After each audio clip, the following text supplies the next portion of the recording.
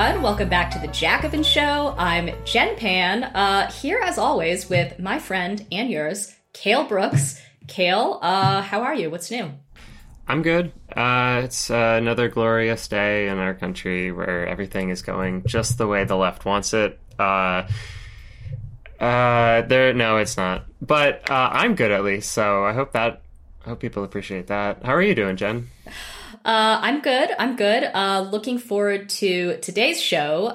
Just very quickly before we dive in, we will be talking to Labor Paul about the upcoming UPS contract fight and what the Teamsters are doing to prepare for that.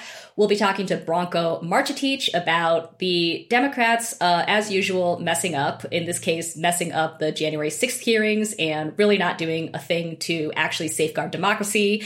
And we'll be talking to our friend Matt Huber about the climate package that has just come out, his thoughts on that, and basically what he sees as sort of the prospects for transformative climate action and a Green New Deal in this country. So please stay tuned for all of that. First, though, Cale, what's on your mind? Yeah, well, so I'm sure a lot of people know that the big news last week, obviously, undoubtedly, was the announcement that Senator Manchin and Senator Schumer have a potentially viable infrastructure bill. At least at the time of recording this, it's potentially viable. Hopefully, it still is, but we'll get to that more with Matt Huber later. But just before that actually happened, both the House and the Senate passed what's called the CHIPS and Science Act, which was introduced to deal with the microchip and semiconductor shortage that you might be aware of. Obviously, microchips and semiconductors are a big part of cell phone production, of car production, of many medical devices. And it's been a large part of the supply chain issues that we've been dealing with for the last few years. So the bill that was just passed allocates tens of billions of dollars towards domestic research and development costs for companies like Intel and Samsung and Texas Instruments, among others.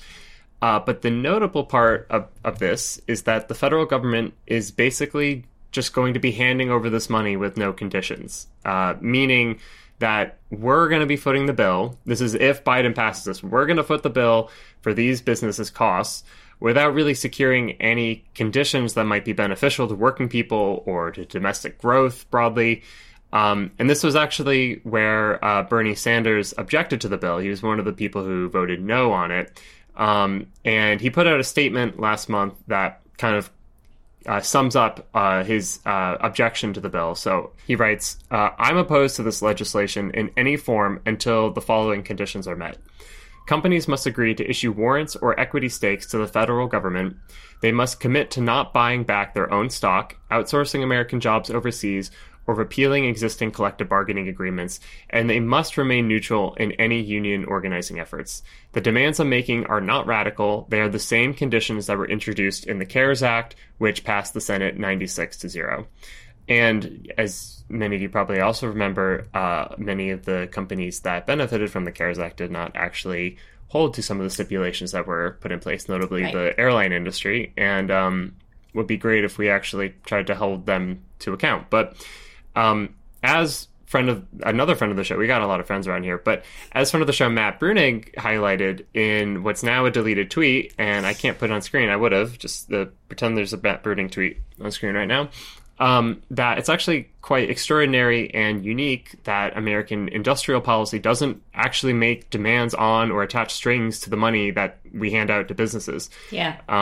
That typically both with social democratic models and as well as like developmental economic models, typically they involve the state actually disciplining the business community, meaning that like, they're encouraging growth. They want to encourage profitability among their companies, but at the same time, they end up pushing for greater rights and protections for workers, or just like minimally for domestic value-added production, like that the actual like productivity gains are occurring in the country that this money is being doled out.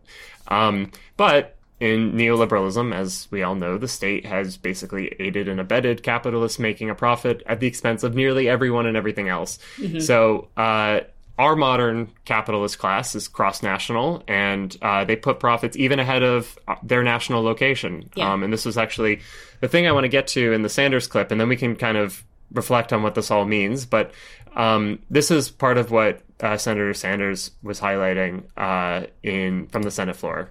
A little over a week ago, the CEO of Intel, a gentleman named Pat Gelsinger, who earns something like $179 million a year in compensation, not a bad salary.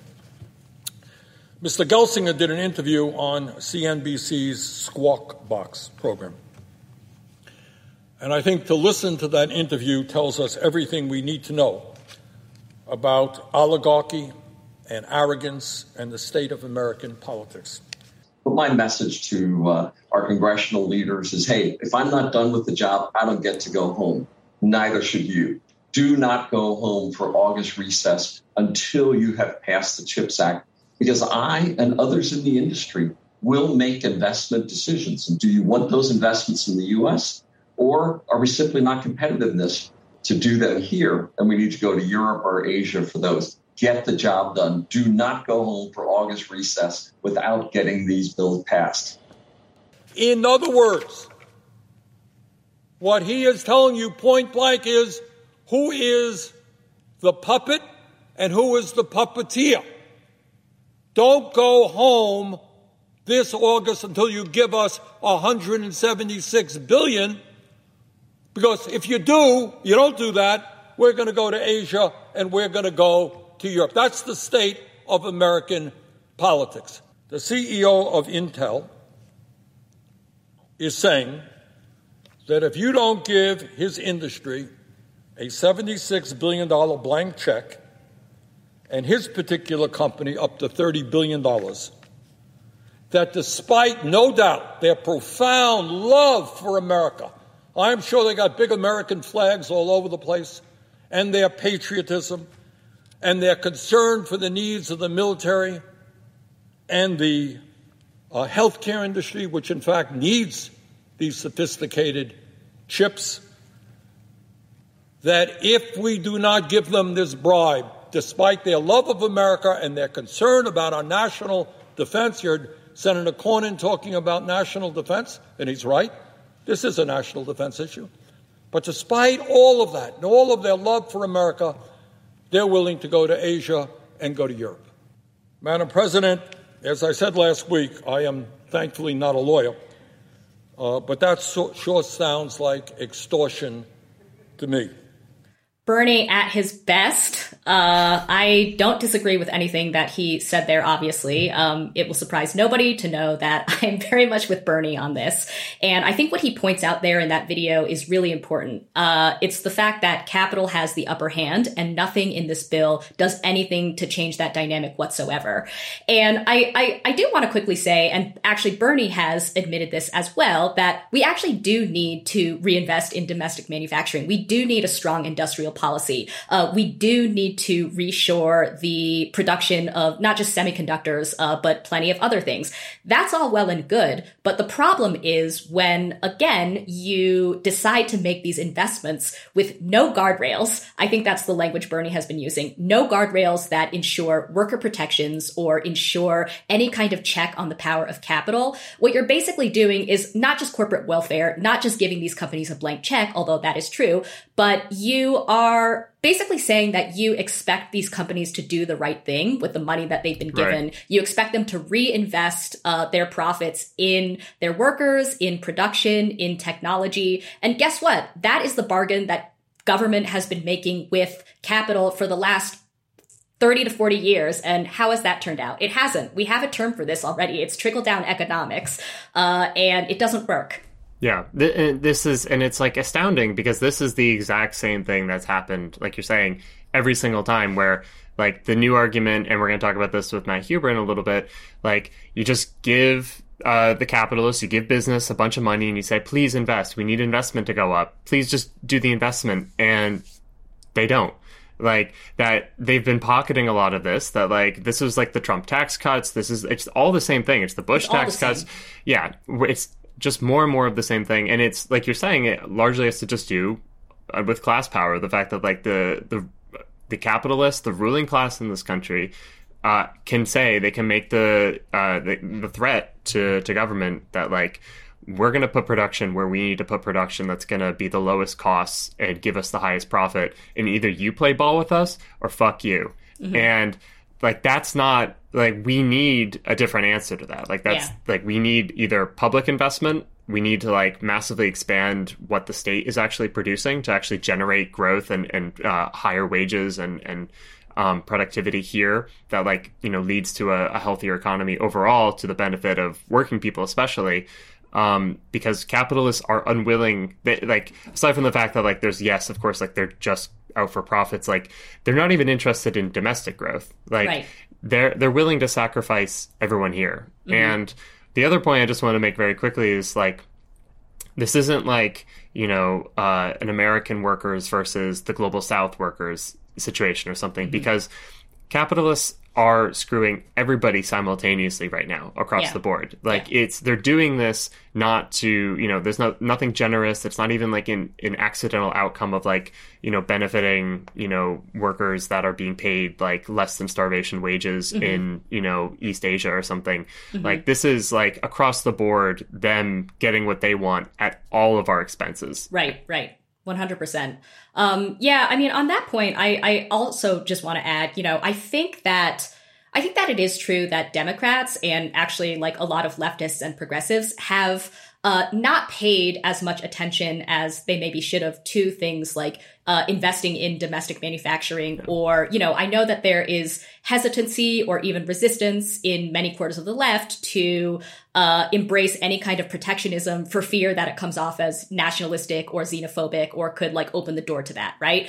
I don't agree with that. I think that there is definitely, I think that, you know, as I've been saying, talking about domestic manufacturing and industrial policy and, you know, things like trade and tariffs and stuff, I think that that's something that the left should be taking very seriously. Now, that said, you can't just, you know, reproduce the same kind of neoliberal trickle-down structure and then like try to dress it up with the word domestic manufacturing, you know? Right. Or I mean, obviously, like people are going to try, but I don't know, something to think about. Yeah. Again, this was like, there probably will be some new investment because of this bill, but like none of it's guaranteed because the state completely just took responsibility out of its hands. They're like, we need these kinds of strings attached to the money that we dole out. Otherwise, like, we're just, again, the state is just aiding and abetting capital and whatever they want. Right.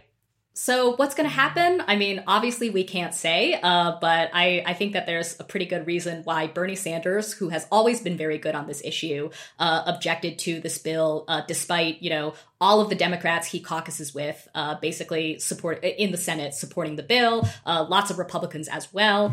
We'll see, but I kind of feel like history might prove Bernie right yet again. Just one more time, at least. Just one last time. Yeah. All right, should we dive into the rest of the show? Let's do it.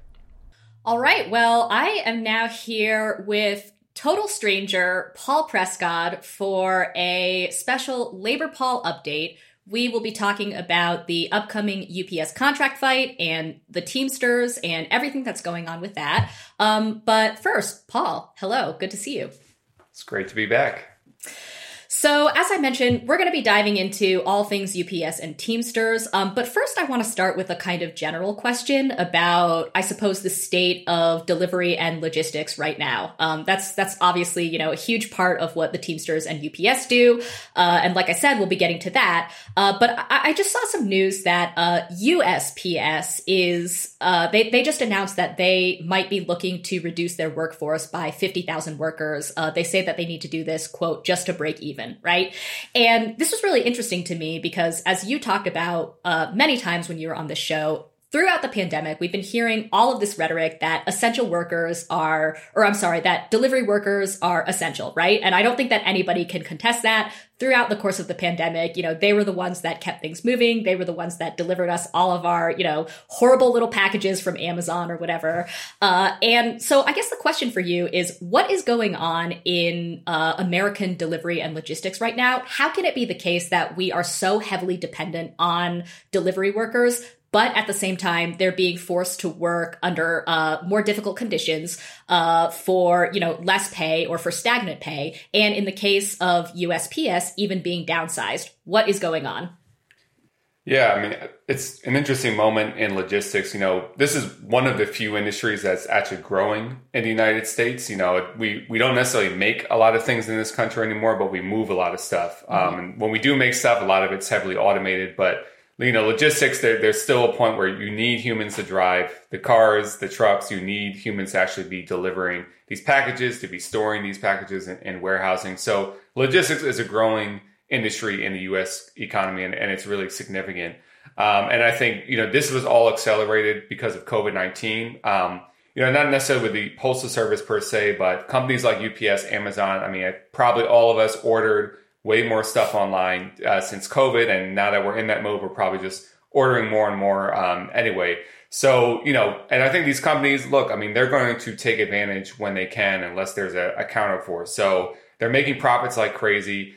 They are increasingly adopting lean production methods, doing more with less, squeezing more and more out of every single worker. They made out like bandits during COVID, already really profitable companies like Amazon, like UPS, double, triple their profits since COVID-19. And I think they're just taking this moment to press the advantage further until there's a counterweight. And with the Postal Service, it's an interesting moment because something kind of significant happened recently. I feel like it should have gotten more fanfare, but I'm just a nerd about the USPS, so maybe that's just me. But, Biden actually signed a law that ended the pre-funding mandate for the Postal Service, where they had to fund 60 years in advance the pensions and retirement of their workers, which, was a large part of why they were struggling financially. So that is actually over going forward. But, this new Postmaster General, Louis DeJoy, who's a right-winger, has a background as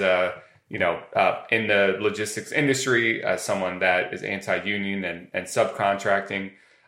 He still has this 10-year plan for the Postal Service, which is essentially bringing lean production to the Postal Service, cutting post office hours, cutting routes, cutting service, and all this thing, because they're still looking at it as the mindset of running this like a business. And I think they're going to use any excuse to do that. And even with the pre-funding mandate gone, they're still going to do this. And instead of thinking more ambitiously like the American Postal Workers Union, pushing for postal banking, offer banking services at post offices as a way to raise revenue, offering other services, they're taking the approach of let's try to cut as much as possible.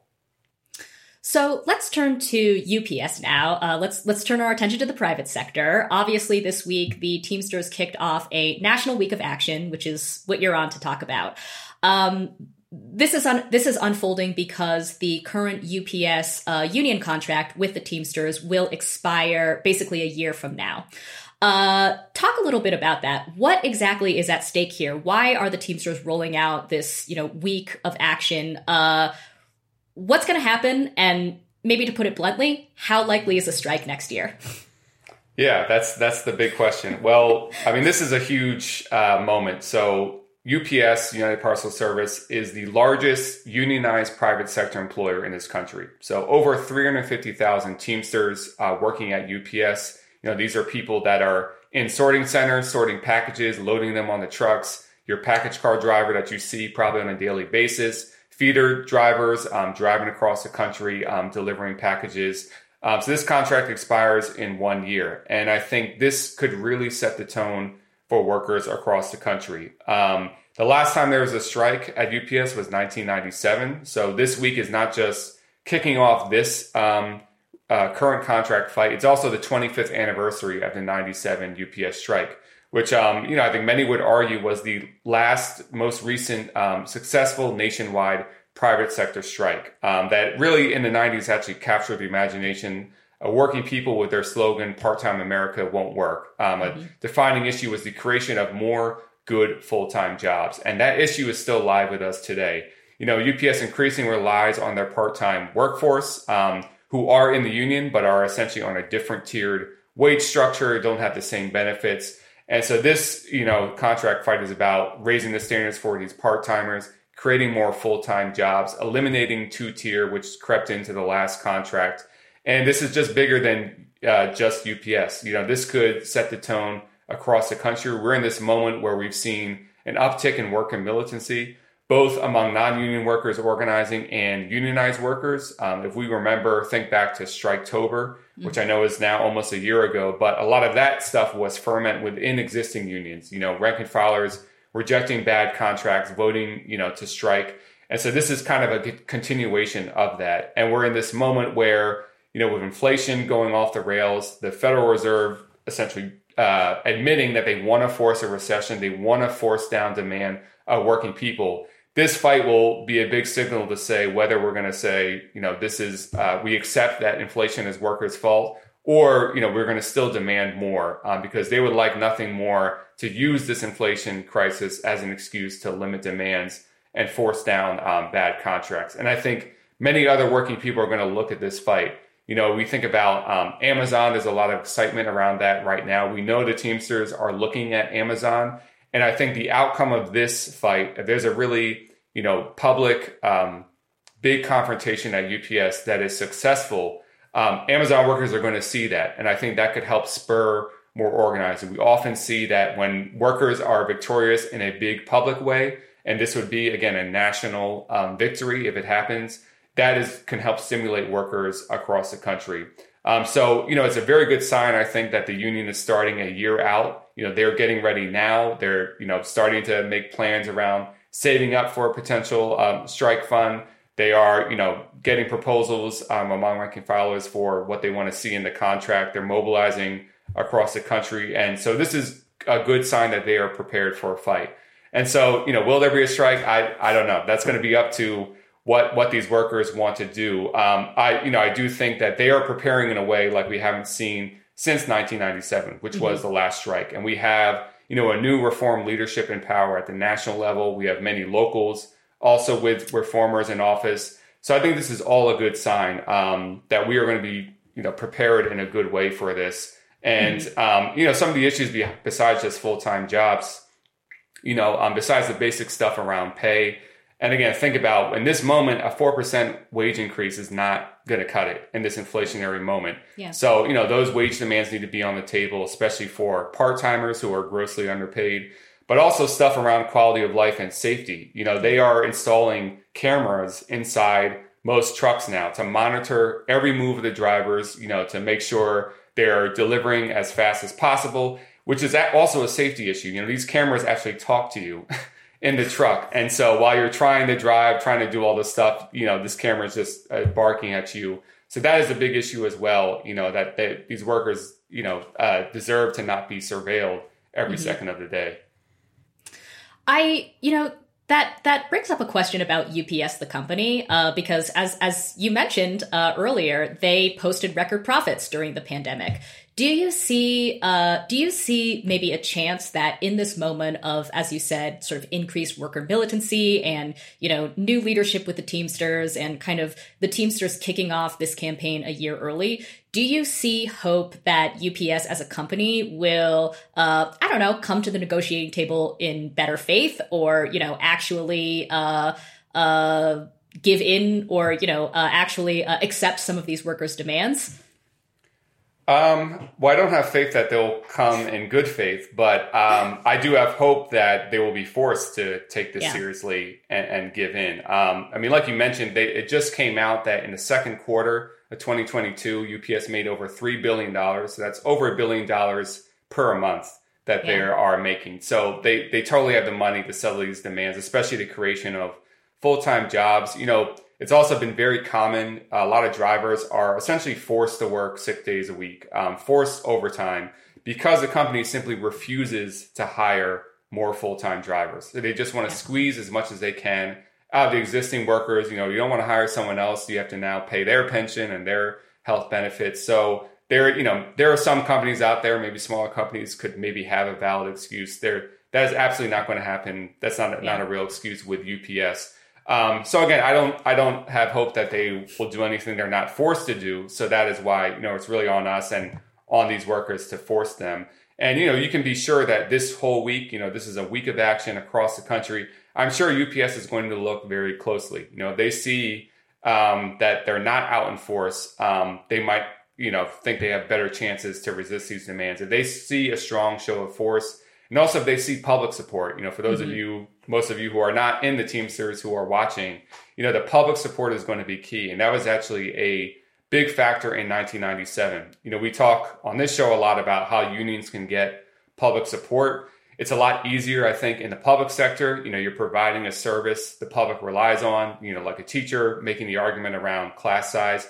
But it is possible in the private sector, and they proved that in 1997. I mean, their message about one full-time job should be enough resonated. Most people, know their local UPS delivery person, especially if you order a lot from UPS or from, other stores that UPS delivers for. People know their package car drivers. So I think there's a lot of potential to get public support. We're also in a moment where there's a very pro-union sentiment across the country.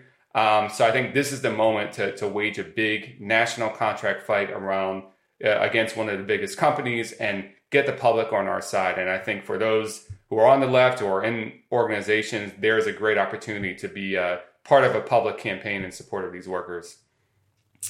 So I want to ask you now about the current Teamsters leadership, because, of course, last year, the big Teamster news, and we talked about this on the show, was that they elected a new general president, Sean O'Brien. He's become a pretty high profile face of the labor movement.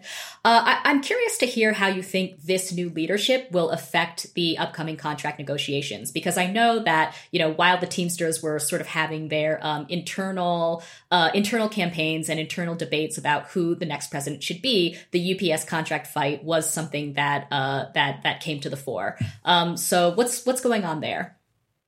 Yeah, I think this will have a big effect in setting the tone, and people should know this leadership is a product of a coalition, a Teamsters United coalition that includes groups, caucuses like Teamsters for a Democratic Union that has brought this coalition into power.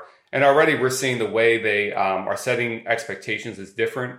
And yes, these are just words, but Sean O'Brien has been very clear, from the beginning that, we should prepare for a potential strike. We're going to be ready for this. He set the demands very clear about what we are not willing to settle without.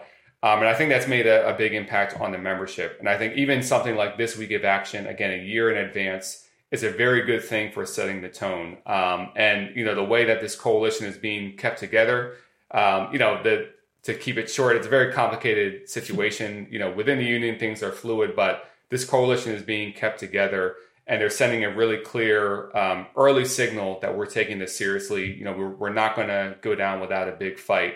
So I think this is going to this as a good sign for the future. And I think the benefit too is this is not just about this national leadership. With organizations like Teamsters for a Democratic Union are very active on the local union level, because there's only so much Sean O'Brien can do from the top. But there is a strong infrastructure, I think, that's been built and is still being built in this union at the local level to carry out these campaigns. And so that's a good sign.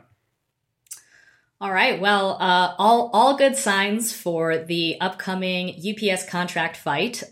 We will, of course, keep you posted. We will have Labor Paul back to share any new updates. Paul, any last thoughts on just this week of action and what you think is on the horizon in terms of this contract fight? Yeah, well, I have to say, if you're out there, try to look into in your local area. UPS is everywhere, to see if the Teamsters local in your area is doing an action, and if you want to show up and support. And lastly, I'll just reiterate how important this is. I don't think you don't have to be an economics professor to know. If there is a strike at UPS, what that would do to this economy. I think every single day, UPS is responsible for around 5% of the country's GDP every single day. So this would be a huge development in the labor movement in this country. And again, even more importantly, I think it would be a big signal to the future for unorganized workers in the logistics industry, which again is growing, is a huge sector in this economy. This would be a signal that, it's their time now to organize. So this is a huge fight that people should keep their eye on. All right, to be continued. Paul, thank you very much. Good to see you as always. Yeah, thanks for having me. All right, so we will be back in a minute with Branko Marcetic, but first, a quick note from our sponsor, Verso Books. Join the Verso Book Club and support the future of radical publishing. Subscribers get every book that Verso publishes each month, as well as 1 to 3 books in the mail if you choose a print subscription. All Verso Book Club members also get 50% off everything on the website for as long as you're a subscriber. Join in August and get your first month free. This month's selections are Decolonial Marxism, Essays from the Pan-African Revolution by Walter Rodney, a previously unpublished collection of Rodney's essays on race, colonialism, and Marxism. The Disappearance of Joseph Mengele, a novel by Oliver Guez, a rigorously researched factual novel tracing the Angel of Death as he flees from international police through South America. Confronting Capitalism, How the World Works and How to Change It by Vivek Chibber, an analysis of the core dynamics of our economy and politics. And Hegemony Now, How Big Tech and Wall Street Won the World and How We Win It Back by Jeremy Gilbert and Alex Williams, a look at how we came to live in a world dominated by big tech and finance. Become a member today at versobooks.com.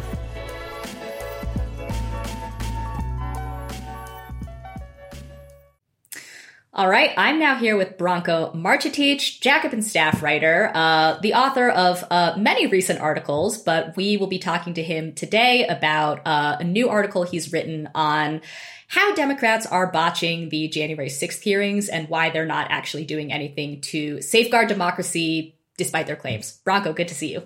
You too. So, like I said, we will be diving into your thoughts on what Democrats are getting wrong about the January 6th hearings. But I wanted to open up by talking about the event of January 6th itself, because as you point out in your article, I think there's a little bit of contention on the left about, what went down at the Capitol riots. And, you point out that there is a segment of the left that I think has expressed some cynicism about, January 6th and the subsequent hearings. And I'll just go ahead and out myself as being part of that segment. I obviously feel that, democracy is under threat in the US in a lot of ways. But when it comes to the Capitol riots,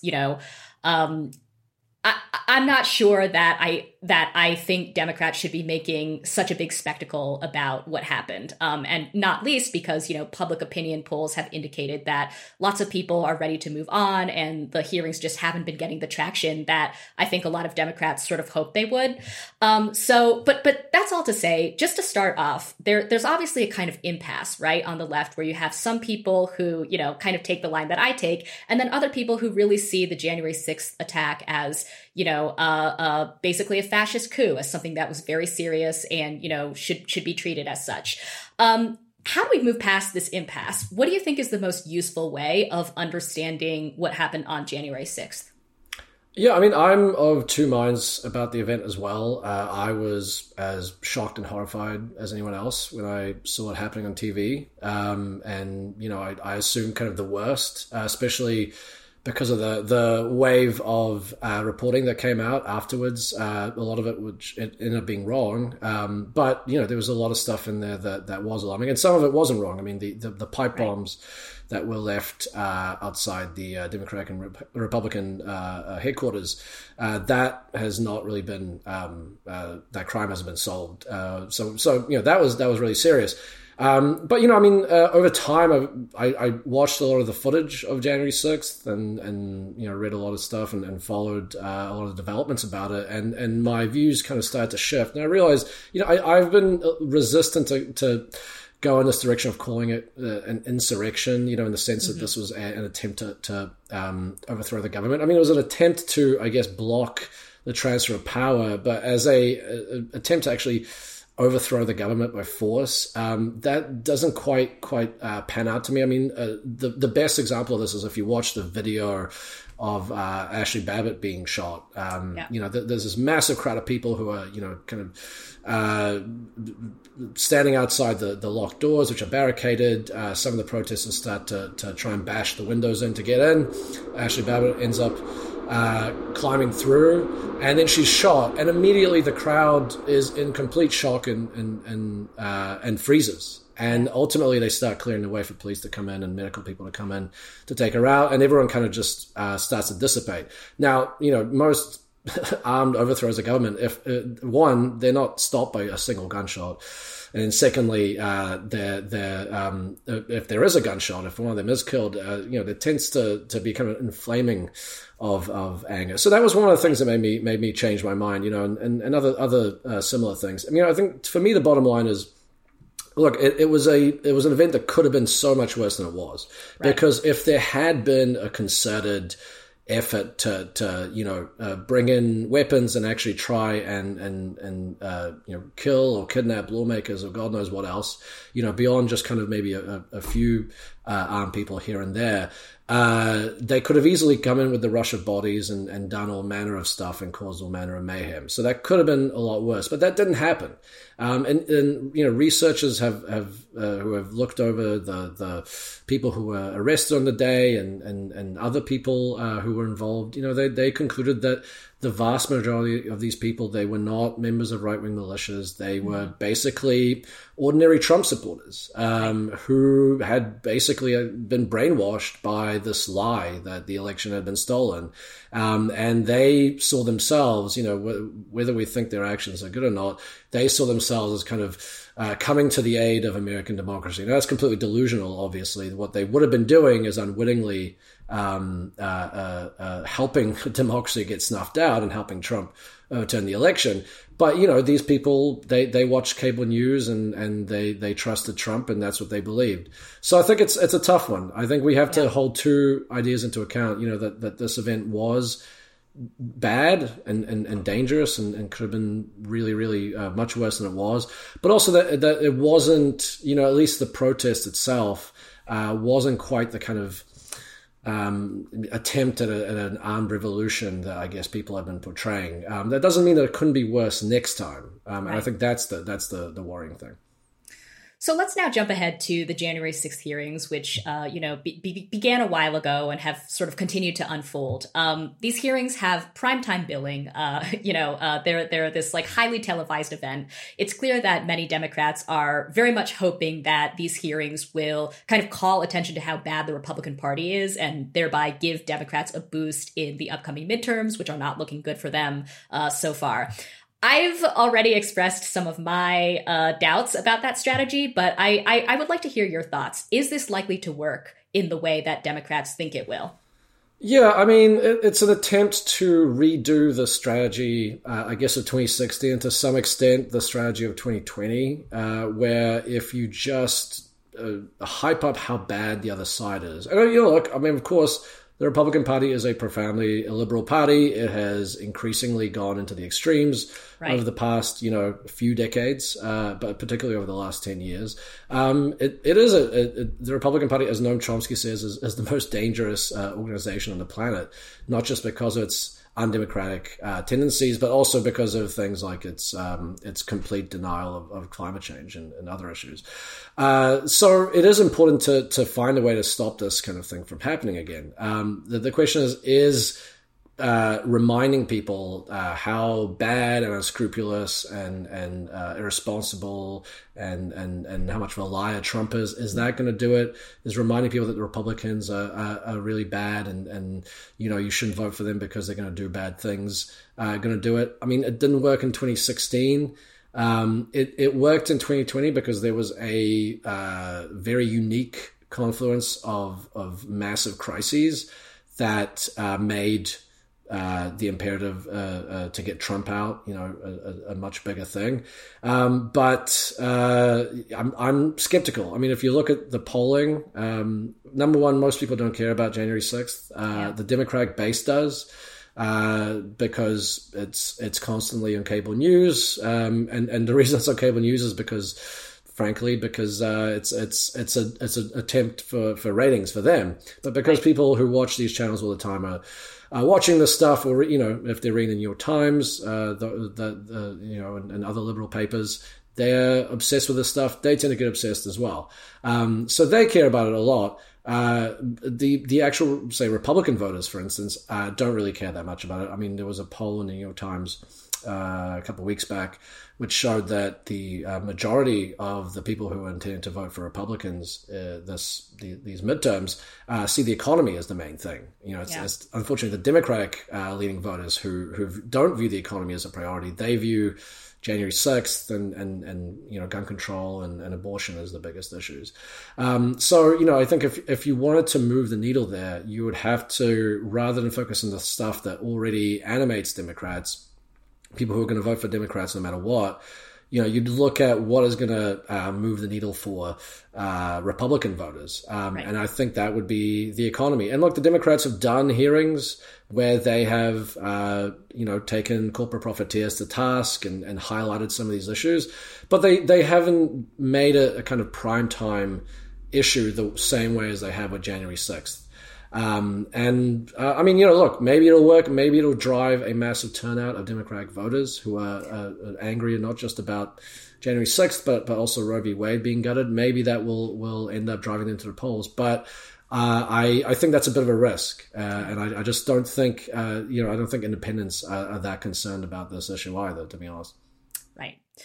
So the other thing is that, the January 6th hearings are ostensibly about, are supposed to be kind of like a bipartisan effort to like rescue or restore democracy, right? That's very much how they're being framed by the people who are running the hearings. But you argue in your article that they actually sort of miss or misconstrue like the actual threats that U.S. democracy is facing today. Talk a little bit about that. Why aren't these hearings actually doing anything to, salvage democracy and or the, fair election process? Well, as I said before, most of the hearings are focused on reminding us how bad Trump is, and to a lesser extent, the Republicans. Okay. That's fine. But the threats to American democracy come not just from Trump. I mean, we're basically repeating the same mistake that we made this entire last 6 years, where the way that the liberal establishment has chosen to look at Trump's election is that Trump is a unique evil. He's the problem with the Republican Party and with American politics. And if we just get rid of Trump, if we just have him out of the picture, all these other problems will disappear, even though they're the same issues that actually led Trump to get elected in the first place. So I have advocated looking at some of these structural issues, which may not on the surface seem like they are directly related to January 6th, but I think really are. One of which is the corporate domination of news media. This is not how it always was in the United States. This is partly the product of deregulation under the Clinton administration and other deregulatory efforts that happened earlier under Reagan that mean that now there's this intense corporate concentration in the media, which means that you get cable news outlets that are able to hold sway over large populations and get away with saying all kinds of untrue and misleading things. And it's not just Fox News; it's not just the right. I think anyone who reads Jacobin is probably well aware that MSNBC and CNN engage in their own kind of, whatever you want to say, misinformation as well. So, that's one thing. The role of money in politics, that was a big part of this. The money that flowed to these Republican lawmakers who were willing to assist Trump in basically blocking the transfer of power and to overturn the election. They were getting a lot of funding from every moneyed interest that tends to dominate in American politics. I mean, so you have to take action on that as well. I think you have to look at things like the infiltration of law enforcement around the country by extreme right-wing forces. The police and other law enforcement were a fairly strong contingent of the people who stormed the Capitol. We know, years before this, that the FBI was looking at white supremacist infiltration of police. That nothing has really been done about that. Any rational, sensible society would look at this and say, well, we have to clean house. I mean, whatever you think about the role of the police and what the police do in society, surely having actual white supremacists and neo-Nazis in their ranks is something that we can all oppose, right? And then finally, the one element that I think has been sorely ignored through this whole thing, basically to make the case that, this is all about Trump and how bad he is why the security was as bad as it was on that day. I mean, it's a cliche to say at this point, but we all know if it was abortion rights protesters or Black Lives Matter protesters who had gathered outside the Capitol in those numbers, they would never have been even allowed to get close enough to the steps to be able to try and charge in and overwhelm the police. We know that there were frequent intelligence warnings that this was going to happen, that there was maybe going to be violence, and for whatever reason, those intelligence reports were not passed on. The Capitol Police were unprepared. They didn't have the right equipment, or they had faulty equipment. They didn't have nearly the numbers they did. I mean, if you look at some of the videos that the hearings produced, you can see this just massive crowd of protesters, charging to get to the Capitol, and then, like a handful of police standing in their way. Anyone who's gone to a protest in DC, when it's not Stop the Steal, knows how big the police presence is, even when the protests aren't that big. So that's the big question. Why did this happen? There was a whistleblower that came forward last year, I believe, and said, these two officials in the Capitol Police, they were promoted. And even though they didn't do anything, they completely failed. They didn't pass on the intelligence about possible violence in the day. They didn't lift a finger to help the police when they were being overwhelmed. And the whistleblower said that the Congress, members of Congress, basically were not investigating this. That they knew that there was a serious flaw with the Capitol Police, and they had basically covered up whatever went wrong and didn't want to tell the public the truth about what happened. And the reason why is I think pretty self-evident, because basically if you look at how the hearings have been structured, there's been a big push to portray the police and the Secret Service in this very heroic kind of role, and all of that is going to put the focus on Trump and how bad he is, and I guess to sort of appeal to Republican voters who might sympathize with the police. But the result of that is that we don't know why the security failure happened, and that I think is the biggest piece of this that is just going completely uninvestigated. So maybe as a final kind of related question, what do you think a substantive effort by Democrats to either, shore up or even expand our current democracy could look like? I think that something that we've sort of been getting at is that election denialism, obviously is a huge problem, a huge and growing problem. And, there are many things that we can do to expand sort of voting rights in the US. Aside from the January 6th stuff, what do you see what do you think the Democrats can be doing? Yeah, I mean, all the stuff that has been discussed over the past years, the idea of making it just easy to vote, to make it, to expand mail-in balloting, to have a federal holiday for voting, so that people aren't having to, wait, somehow balance going to work while also, doing their basic kind of civil democratic service.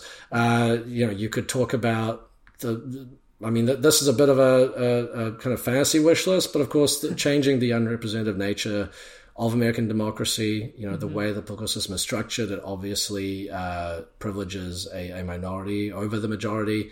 For a lot of people, this kind of just makes it seem like their vote isn't worth a whole lot.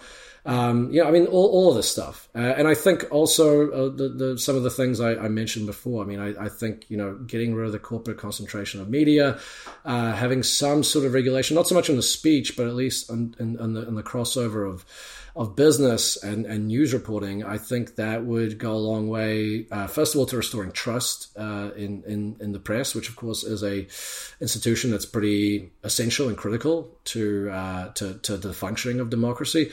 But it would also get rid of some of these incentives that exist for sensationalistic and misleading reporting.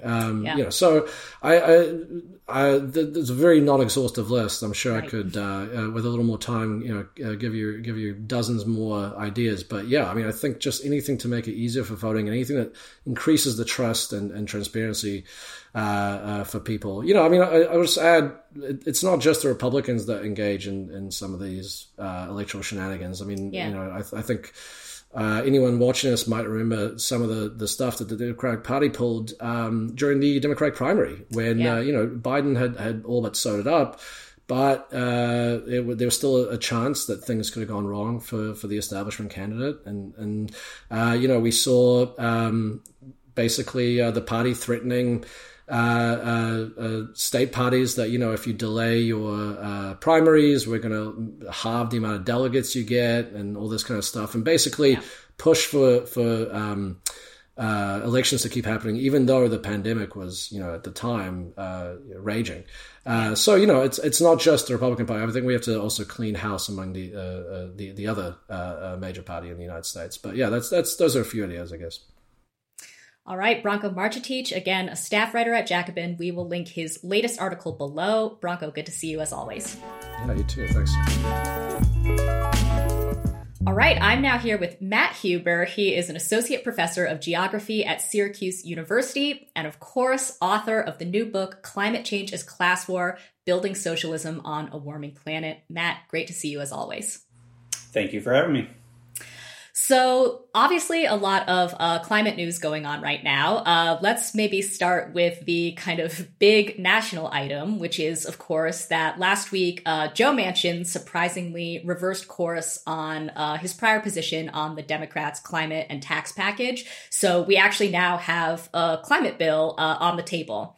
Mm-hmm. Now, I've been hearing quite a lot of sort of enthusiasm and optimism about the package that is on the table. I want to read a quote from David Wallace Wells of the New York Times. Yeah. In one of his recent columns, he wrote, "This bill is a compromise, obviously and outwardly. It is also a historic achievement for the climate left and a tribute to both its moral fervor and its political realism." So I want to get your thoughts on that statement. And maybe by way of getting to that, first talk about what exactly is in this climate bill. And then as a follow-up, and to also address David Wallace Wells' statement, how exactly does it measure up to what the climate left, aka supporters of a Green New Deal, set out to achieve originally? I think if you want to sum up what's in the climate bill, it's $369 billion. And people often claim an investment, which sounds like if you're a Green New Deal person, you hear the word investment and you think that's great. But if you could sum up what that $369 billion is basically two words: tax credits. Mm. And it's a variety of tax credits. Some are meant to basically incentivize everyday people to buy electric vehicles or heat pumps for their homes. But the main one that I think climate activists are most excited about are the tax credits that are going to facilitate renewable energy investment. And so those are they're going to go to renewable energy developers who are building new wind farms and solar projects and even homeowners that put these things on their homes. But particularly for the large scale, utility scale wind and solar developments, those tax credits actually get sort of sold off to another set of extremely powerful and wealthy investors, which actually are a specialized part of the investment world, which are called tax equity investors. And these are extremely rich, wealthy people who have lots of money that they want to shield from taxes. So they actually are the most eager to gobble up tax credits wherever they may be. Mm-hmm. And so they are extremely excited to basically partner with these renewable energy capitalists to get access to these tax credits and then shield. And essentially, renewable energy becomes a large-scale tax shelter for the richest people you can imagine. There's a famous quote from Warren Buffett, one of the richest men alive, who said, "The only reason to build wind farms is to get the tax credits, the only reason to do it." So there's that going on. I will say the new legislation, and we'll see if this survives, has a cool new provision that has something called direct pay to public utilities, and other non-private entities can get advantage of these tax credits. Before, literally, the tax credits were unavailable to something like the TVA, the Tennessee Valley Authority, or the Nebraska Public Power District. These massive public power entities couldn't get these tax credits because they're only going to the private sector. Mm-hmm. So this direct pay might make it possible for at least some public utilities to start to take advantage of these and build out clean energy on that basis. But even if that happens, I think they're just simply going to be competing in a market that's dominated by these private renewable energy developers and these hugely wealthy tax equity investors. So again, you can call that $369 billion investment, but it's not the type of investment that us Green New Deal people had in mind, which was, of course, like public investment where the state itself is taking on these projects, employing people in these kind of public goods, public works projects, and actually taking control over production of electricity and of energy in a kind of, if we believe climate change is an emergency, we are building out clean energy in this kind of emergency type conditions. And, that there's a lot of proposals that were on the table in 2020, namely from Bernie Sanders, to basically harness the Tennessee Valley Authority and these other federally owned energy marketing agencies, they're called federal power marketing agencies, to be the agents of investment, to be and that is a fundamentally different type of vision where public ownership and the state are taking control over this energy transition because of the crisis we're facing and trying to guide it in ways that prioritize not just profit and tax shelters for the rich, but decarbonization and actually doing what needs to be done to solve the climate crisis. And not to mention, when you have that kind of public control, you can have other goals and criteria like making sure workers are paid well and making sure they're union jobs and if we were to go into a recession, making it a kind of job program and this kind of stuff. So that and that's of course what the original New Deal was much more about the state and the public sector taking control over the crisis, directly controlling investment, and solving a lot of these crises through that kind of public goods approach. I'm wondering then, though, do you think that this climate bill, even with its shortcomings, sort of puts us one step closer to a Green New Deal, or at least opens the door to kind of revive that fight? Because maybe a kind of similar analogy is, we are not anywhere close to achieving Medicare for all on a national level, obviously. Now, at the same time, I think anytime a state takes a Medicaid expansion, that's a great thing. And I think in a way, it does kind of nudge us toward that. So do you see something similar happening here, or do you feel and I want to get into your thoughts on kind of the prospects for a Green New Deal more broadly in a bit, but just on a kind of limited level, do you see this bill as sort of moving things forward at all? So I think it's pretty clear you can see it's moving things forward on a decarbonization basis. Now, many people have claimed this. It's very sketchy. There's these armies of modelers that come out and they look at the legislation, they model the kinds of emission reductions that you're going to see with these policies. And the number people are throwing around is 40% reductions of emissions over 2005 levels, which sounds pretty good. But when you look at the fine print, you see something like, without doing anything at all, we're on track for about 25 to 31% reductions. I hope I have those numbers right. I'm doing it a bit off memory. And so the modeled range is like we're shooting from 25 to 30% to 30 to 41% or something like that. And so it's when you add it all up, it's about a 7 to 9% increase, which is marginal at best. But regardless of how we get there, obviously, if we do reduce our emissions by 40% by 2030, which is 8 years from now, it would be pretty good. And Biden's pledge was only 50%. So that would be good. But as far as if it gets us any closer to a Green New Deal, I would argue not really. Unless this direct pay thing really blows up into this huge public power bonanza of clean energy development, which I actually wouldn't expect to happen. To me, all these tax credits do is they expand and extend what already existed prior to, these have their roots. There's a great scholar of this tax credit renewable policy called Sarah Knuth, who wrote an article tracing this all the way back to the 1970s. And really these took off in the Obama years. And so this legislation just extends them another 10 years and basically expands them in all these ways, but it doesn't change. I think those of us excited about a Green New Deal are fundamentally trying to change, as Marxists would say, the social relations of production and the different relationships of investment and ownership that are holding us back in this climate crisis. And that's not at all happening. It's just sort of a continuation of the already existing, tax, basically trying to do climate change through the tax code, this very neoliberal type of, trying to incentivize the private sector to solve it for us, which is, right. Not really what we want. And I haven't even I should have mentioned much earlier that this bill has all sorts of things in it that help expand fossil fuel production and fossil fuel expansion to help appease Manchin, which is fair enough to get it across the finish line. But so there's a lot of things in the bill that are just making things worse. Some green groups are even opposing it for that reason. So it's a real mixed bag, but I don't think it does get us much closer to a Green New Deal.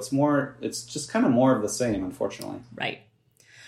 So then let's dive into the fate of the Green New Deal. I should mention, viewers probably know, you've gone on record as expressing, let's say, pessimism about the, prospects of reviving or enacting a Green New Deal in the next couple of years.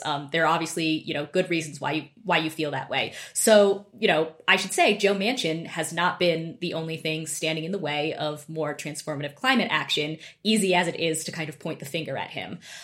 We all know that the fight for a Green New Deal was always an uphill battle from the beginning. But how and where do you feel like it really started to lose traction? So there's a lot of kind of turning points, I think, that you can identify. The first is, if Biden, first of all, Biden disavowed the Green New Deal in the general election campaign. So we shouldn't be surprised by this, but, he came into office with all these big rhetorical things about how he's going to take a whole of government approach to climate crisis. And he was going to he made all these pledges. He had this very ambitious climate plan. But then when he had all the political momentum in the world in back in January through March of 2021, and everyone was heralding him as the new FDR, and neoliberalism's over, and we have this new kind of Keynesian, big spending, muscular form of state industrial policy. He basically had all the political capital he needed to pass this huge stimulus package, right? Which was, I think $1.6 trillion. And to me, if you really wanted to make climate at the center of what he's doing, he should have put some climate stuff in that. And particularly because that package really was about, it was called the American Rescue Plan. It was sending checks to people. It was really directly, the child tax credit, all these kind of expansion of the welfare state, things that were improving people's lives, which is what the Green New Deal was really trying to say. We need to start pairing material life improvements with under the banner of climate action. So he basically punted on climate in that package and said, we're going to do climate later in this infrastructure thing. And then, 18 months later, here we are or whatever. And so to me, that was a missed opportunity.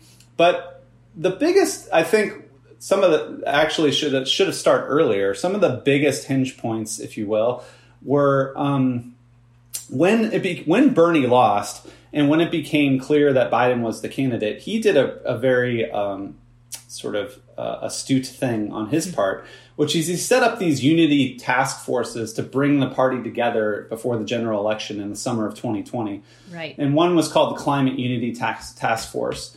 And it brought together, very centrist Democrats like John Kerry and Conor Lamb from Pennsylvania, but also it brought AOC and it brought the leader of the Sunrise Movement. These people came together and basically had Zoom calls in summer of 2020 and came together with a big, ambitious climate plan that became Biden's climate plan, $2 trillion. And the Sunrise Movement really saw it as this huge victory that they pushed Biden to kind of have this ambitious plan. But to me, as I quote Jane McAlevey, that she has this great line in The Nation where too often trade union bureaucrats confuse access for power. And so the Sunrise Movement, which, let's be clear, was the kind of force that really pushed the Green New Deal into the national attention, they got a ton of access with the Biden administration. And in fact, recently there's a piece in the New Republic that shows over the last year or two, they've been hanging out a lot with John Podesta, who is like the architect of Hillary's catastrophic 2016 campaign. And apparently they've been taking Podesta's advice, and they're like having dinner together with Podesta, and it's like, it couldn't be more of a symbol of failure than John Podesta. And so they have kind of they've shifted, they had started by doing sit-ins and calling for a Green New Deal in Pelosi's office to like doing a very inside game where they now have all the access. But again, as McAlevey would say, is that really power? And by winning really getting Biden to announce an ambitious plan, or is winning actually winning a Green New Deal, which, like we were saying earlier, is not happening. Mm-hmm. And so to me, that confusion of access for power led to them to kind of like confuse all these symbolic victories about plans and pledges with actual decarbonization, actual wins. And to me, I think Biden actually pretty effectively neutralized a lot of the climate movement. And so forth. There's a lot more to say, but I'll stop there. Yeah. I mean, I do want to stay on that for a minute because, as you just alluded to, there are obviously a number of kind of structural and political obstacles that always stood in the way of, enacting a Green New Deal. But I do want to ask you about where you see the climate left maybe taking a wrong turn. I know that you recently pointed out that after 2020, you kind of viewed the climate movement as sort of dissolving into liberalism or, confusing access for power on one hand, and then what you call ultra-leftism on the other. So maybe talk a little bit more about what those two tendencies looked like and why this split sort of occurred post-2020. Yeah, so I cribbed from a very popular pamphlet, particularly in DSA circles, by Peter Camejo from 1970. Yes. And it's called Liberalism, Ultra-Leftism, and Mass Action. And so there's three kind of ways, and he, of course, argues for mass action. What I try to suggest is that the Green New Deal really started as a very mass action kind of program. It was about a job guarantee. And it actually, the original AOC resolution did have Medicare for all in it. Mm-hmm. So it was really grounding and centering like universal public goods and kind of trying to build a popular mass climate politics.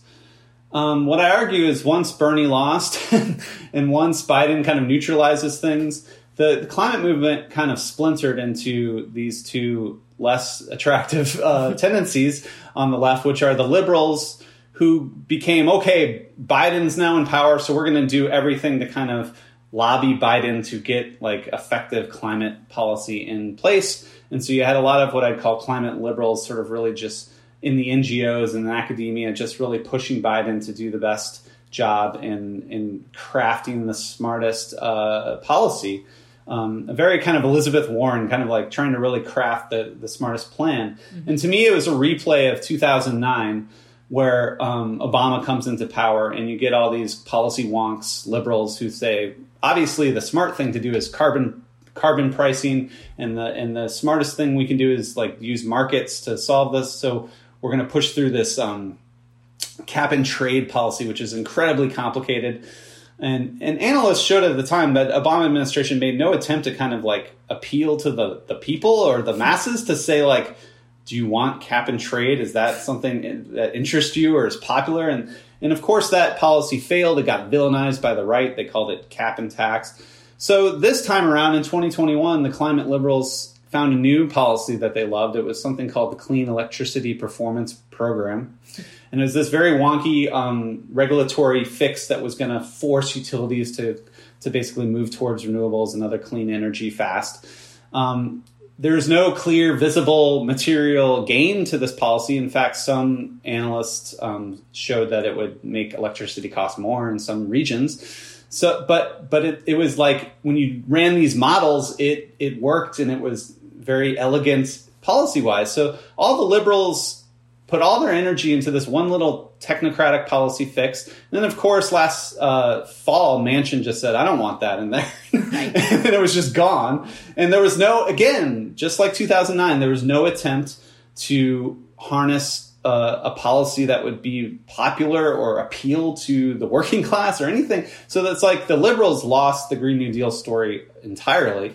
And then the ultra left approach, I argue, was to go, the progressives got much more focused, less on mass universal goods and more on kind of this NGO language of making sure the disadvantaged communities are getting most of the investments in climate change. Mm-hmm. So one of the big so-called wins that the Sunrise Movement claimed to get out of these Unity Task Force is that Biden pledged to put 40% of his climate investment into frontline, what are now called environmental justice communities. And he's actually followed through on that. But the problem is, as they're finding out in the EPA, they've concocted something called the Environmental Justice Screening Tool, and it's this means testing machine algorithm that tries to determine which zip codes are disadvantaged and which aren't. And some are claiming that they're not actually putting racism in there enough, and some zip codes are too advantaged or less. And it's just a means testing nightmare. And it's, again, this is this kind of ultra left focus on really morally centering marginalized communities and lifting them up and lifting their voices, which, you know, I think these are extremely impoverished and oppressed communities, and that morally makes a lot of sense. But it again shifted completely away from this mass action approach of the Green New Deal that was really originally about universal public goods that everyone could enjoy, like a job guarantee or Medicare for all. And so when you get the climate movement splintering on this liberal and ultra left lines, you can pretty much guarantee you're in trouble. Because that's where socialists have found in history, you're not going to win without these kind of mass action approach or mass demands, popular demands. So why do you think the kind of mass action framework or focus fell away after 2020? Well, I think I've said this maybe before with you, Jen, is that to win this kind of vision, you have to start to deliver material goods on a mass scale, where people can start to see in their lives real visible gains that they interpret somehow as climate action. and as long as the Green New Deal is just this rhetorical vision, resolution and that AOC puts into Congress, that's not happening. So as long as it's just the symbolic football that, the right villainizes and AOC says is good, it's not going to really grip the masses, right? To grip the masses, you actually have to deliver. You actually have to have results. So it really does bring up that age-old problem that we face as socialists, that without an organized working class, it's actually starting to convince the masses that this movement for socialism and the working class actually will get results and will win things for you. We're just not able to gain that kind of mass traction. Mm-hmm. I will say there are smaller scale examples of attempts to try to put into practice this Green New Deal approach. I'm totally blanking on her name, but the newly elected mayor of Boston actually put in a policy of free public transit on particular lines in working class neighborhoods. And, free public transit, people love it. Actually, it's hugely popular. It's led to more public transit usage, and it's not straining the system as people would warn. And so that's a small scale example of trying to put that Green New Deal thing into practice. But unfortunately, you're going to hear a lot now that, we don't have a lot of capacity to do big things at the federal level because of, we're not even sure this bill is going to pass. Let's be clear. But even if it does pass, everyone agrees it's not enough, right? So people are going to say we need to go to the state and local levels, and that's great and everything. But the cool thing about the Green New Deal is it really recognized something specific about American political economy, which is states and localities are extremely constrained. They must legally balance their budgets. They have strict rules about bonds and debt financing. And so there's not a lot of capacity for big public investment at the state and local level. At the federal level, it's another story. Like they have this, let's be clear, this kind of imperial role of the dollar and the fact that the U.S. government can kind of print as much as it wants. And it has this, as we've seen, although there's, now with inflation, people are pushing back. I mean, there's just this almost unending fiscal ability to spend money in the face of the coronavirus. That doesn't exist at state and local levels. So if we really want a Green New Deal that can actually decarbonize at the scale that we need, it's going to have to come at the federal level. Yeah. And we just don't have the balance of forces far enough to the left to really be there right now. So. Well, on the subject of state level action, that brings up another recent article that you recently co-authored, which appears in The Intercept. In this article, you sort of look at a very ambitious climate bill that was sent to the New York State legislature. It's called the Build Public Renewables Act, and unfortunately, it recently died in the legislature, despite, of course, a big push from sort of left and progressive climate groups. I encourage everybody to check out that article, and we'll link that below. But I just want to get your thoughts on what happened, right? Because I think that there are some interesting parallels between what happened in New York and what's kind of continuing to happen at the federal level. So maybe just to begin, what was in this climate bill that stalled in the New York State legislature, and why did it fail at the last minute despite, heavy support from what we might call the climate left? So the bill itself, I would say, is really a brilliant idea, which is to take there's the largest public utility at the state level in the country is in New York State. It's called the New York Power Authority. It was set up by our friend FDR when he was governor of New York State. And it really, got him into the public power electricity game right before he became president, and really inspired him to do that thing at the national level in much more ambitious ways. So the bill would empower what's called NYPA, or the New York Power Authority, to build renewable energy all across the state. Now, there's a lot of, the advocates will claim that the bill had the vote. So it passed the Senate in New York, and then they will claim it had the votes to pass in the Assembly. The Speaker of the House, Carl Heastie, says that's not true, but it's contested. So right. They claim they've counted the votes, and I think they need something like 75, and they have like 83. So, but for whatever reason, Carl did not bring it to vote, so it just died with the legislative session. And they're pushing very strongly now for the legislature to do a special session this week to pass it on the banner of climate emergency. So there's a lot of issues that we bring up with it. One is we argue that a lot of the activism, you can actually link it to this critique of ultra-leftism that I was talking about earlier. It's really, a lot of the activism around it really centers this moral discourse of, there's a slogan for the bill called "Build or Burn." And if we don't build these renewables, we're all going to burn. And there's a lot of really scary rhetoric about the climate crisis killing us all. But what public power is about, we argue, is transforming an industrial production system that's extremely complicated and it involves a lot of workers that run this complex electrical system that not only involves generation plants and the generation of electricity, but huge transmission lines, and then those connect with these distribution systems and substations. It's an incredibly complex industrial production system. And we argue that if we're socialists, we really have to build a coalition that puts the workers in that system at the core of the coalition.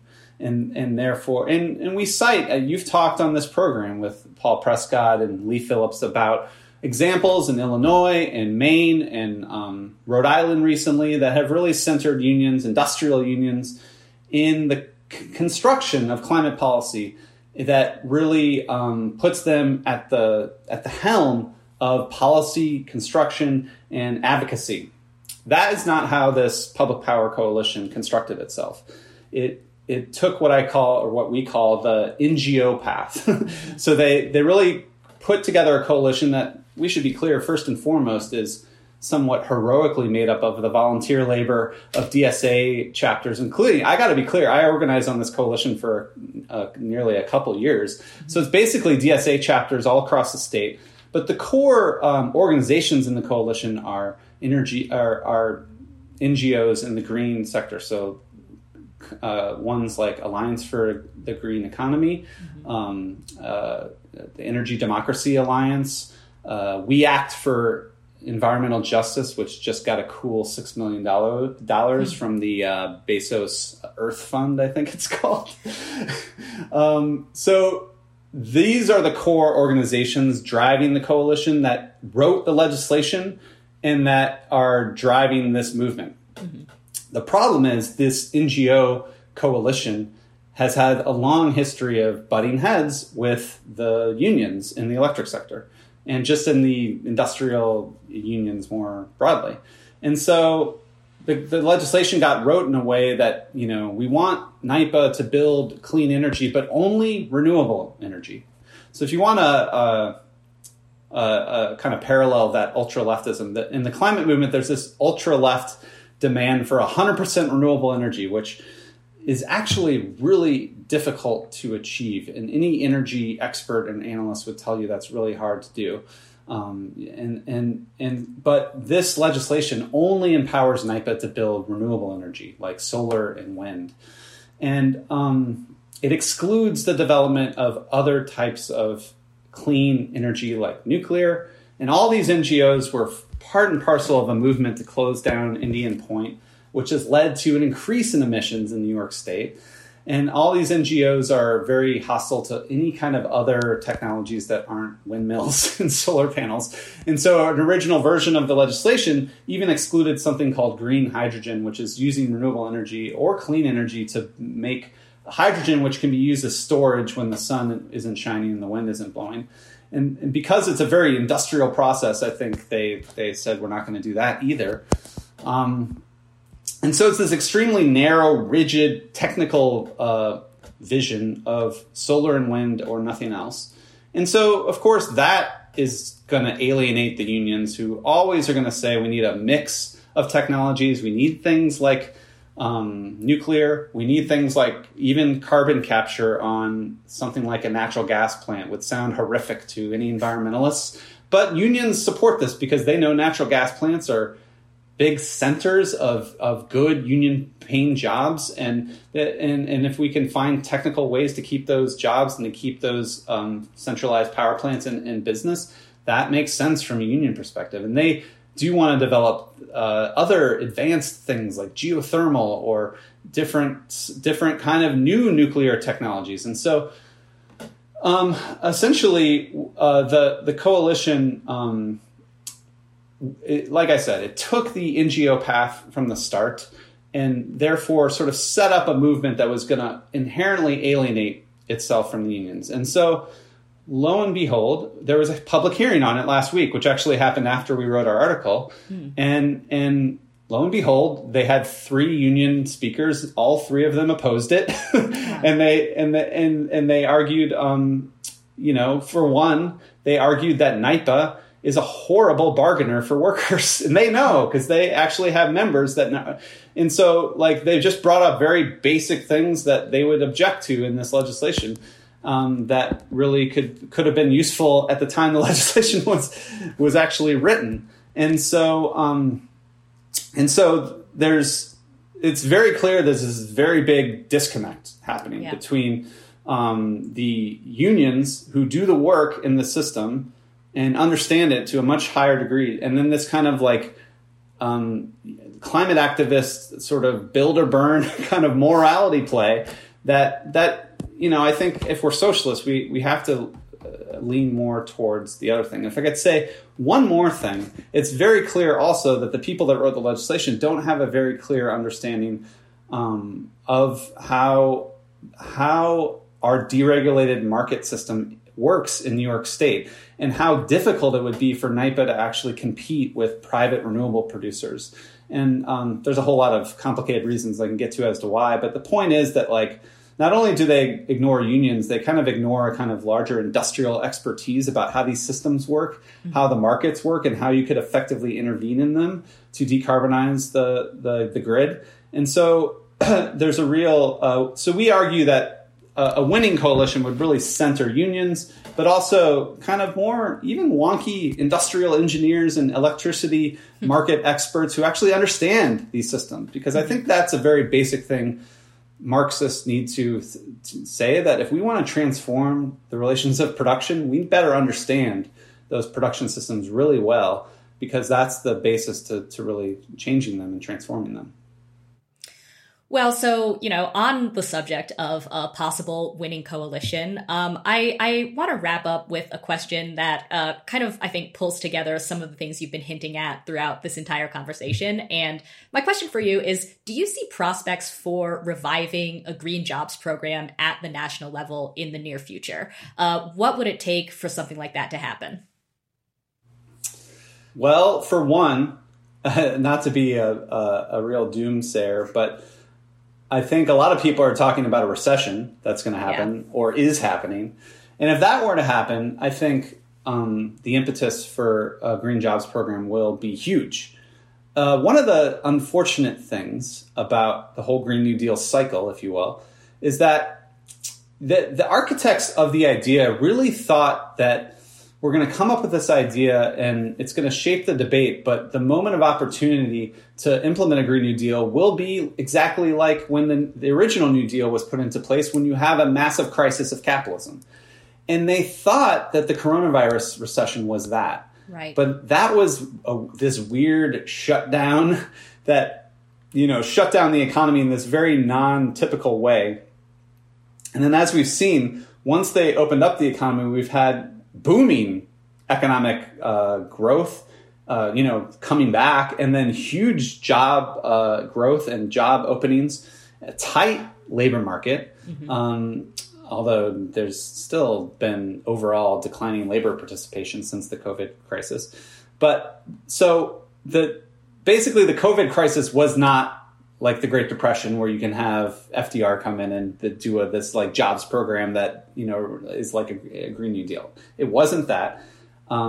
So possibly we could have a severe recession in the next couple of years, and that would actually be the type of crisis and conditions that the Green New Dealers were hoping would exist a little earlier, I think. And if that happens, and say Biden realizes he's far too old and decrepit to run in 2024.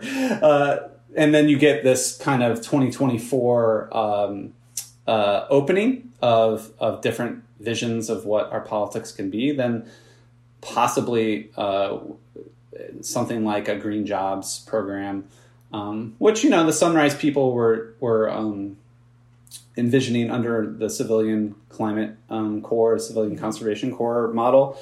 But I think we need to think even bigger than that, because it's going to take a lot more than that to kind of decarbonize our economy. But it's kind of a depressing thing to think. It's going to take kind of like economic recession or even depression to kind of bring this back on the table. But I actually think that's the case. All right. Matt Huber, again, is the author of Climate Change as Class War, and we are linking his recent articles below. Matt, thank you. Good to see you as always. Thank you so much, Jen.